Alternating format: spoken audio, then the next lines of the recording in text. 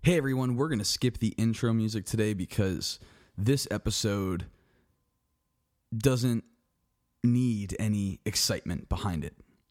Because this episode is about serious problems in the world today. First I want to address the state of the world of which we live in. Today, Tuesday, June 2nd, it has been filled with Instagram posts about the George Floyd incident. Terrible incident.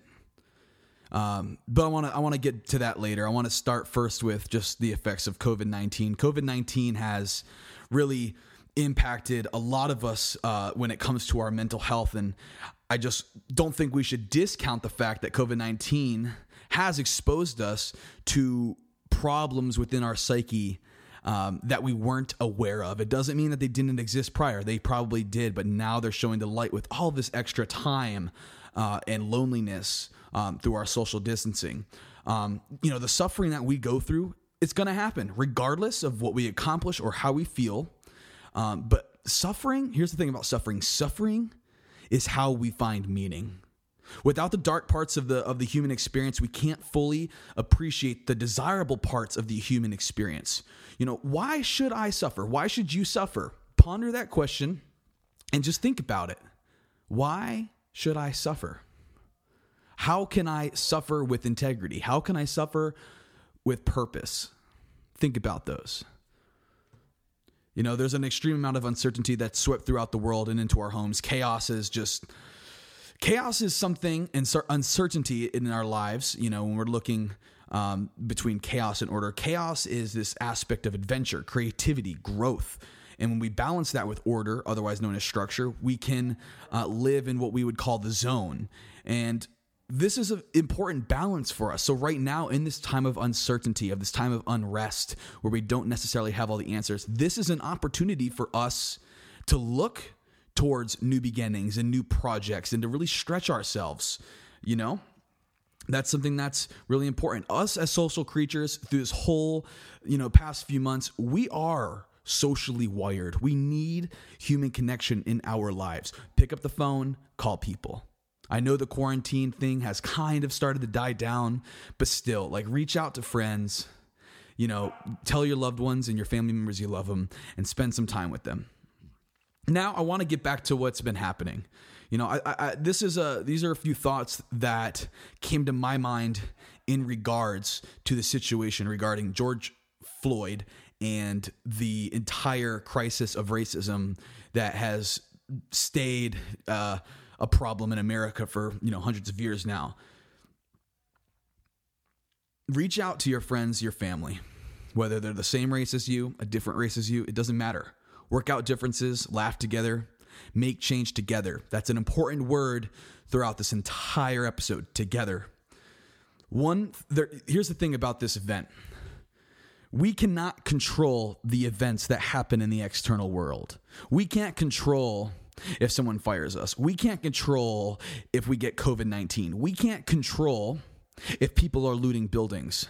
But the one thing we can control is our response. Our response to anything we can control. Does our wife make us upset? How do we respond?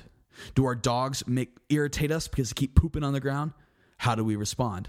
And in those moments of response, that's when we get to step into who we want to be and who we're going to become. That is how our future self is decided in our response. So the events in our lives plus the response that we give it equals the outcome. And that's a very important equation, a very simple equation to practice in our lives. If our responses to hate, anger, and injustice are what influence the future, we need to be vigilant in our efforts to make the world a better place. And we can start by treating those around us with respect, dignity, and compassion. There's something that I need to confess. Through this crazy time period in United States of America history, the last couple days have been filled with nothing but Black Lives Matter posts.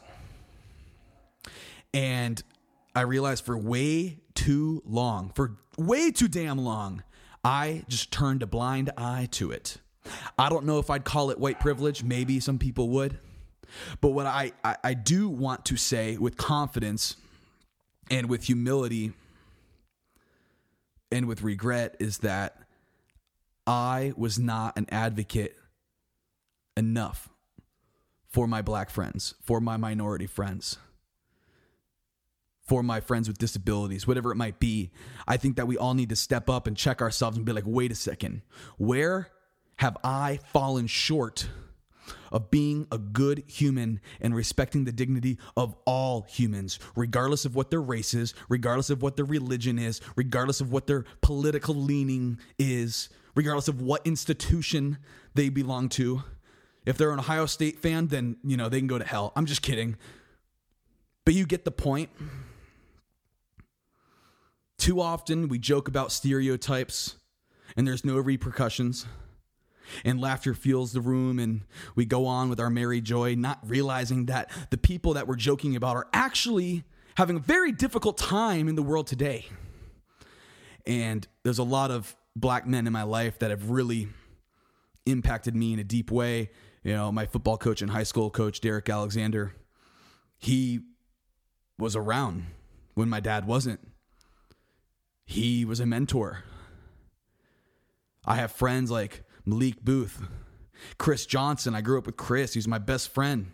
Even when he threw the football at my nuts, and later that day he saw me in the nurse's office, and they made me put an ice pack on my balls, and they called me Ice Balls. But Chris was through thick and thin with me, man. These are people that I feel like I've not honored by being silent and by not taking this thing seriously. And I think that that's exactly why I'm grateful for the unity that I've seen on social media. Regardless of what your beliefs are about cops and what your beliefs are about institutional racism and systematic racism, we all believe that racism exists. And we all now know that certain groups are not treated with the same fairness and dignity that they are supposed to be. And for that, I'm sorry. I'm sorry that I turned a blind eye. I'm sorry that I wasn't a voice soon enough. And I'm sorry that it had to escalate to this for me to understand this. The reason why I decided to do this podcast today was not to just come out here and make some content, but I saw all these Blackout Tuesday posts going, and I realized, I was like, you know what? This is not enough. I didn't post the Blackout Square, but I was like, wait, what can I do? And I noticed that I've been so silent, and I decided I'll use this platform as a way to spread my thoughts on this issue and pay respect to those who have lost their lives. For the longest time, I felt like Colin Kaepernick in that situation could have been handled differently. Now I look back and I was like, maybe I was wrong. Why didn't we all pay attention at that point? How many deaths could have been avoided? This is the Level Up Podcast. I'm signing off, and I want to take the remainder of this episode as an act of silence to honor the life of George Floyd.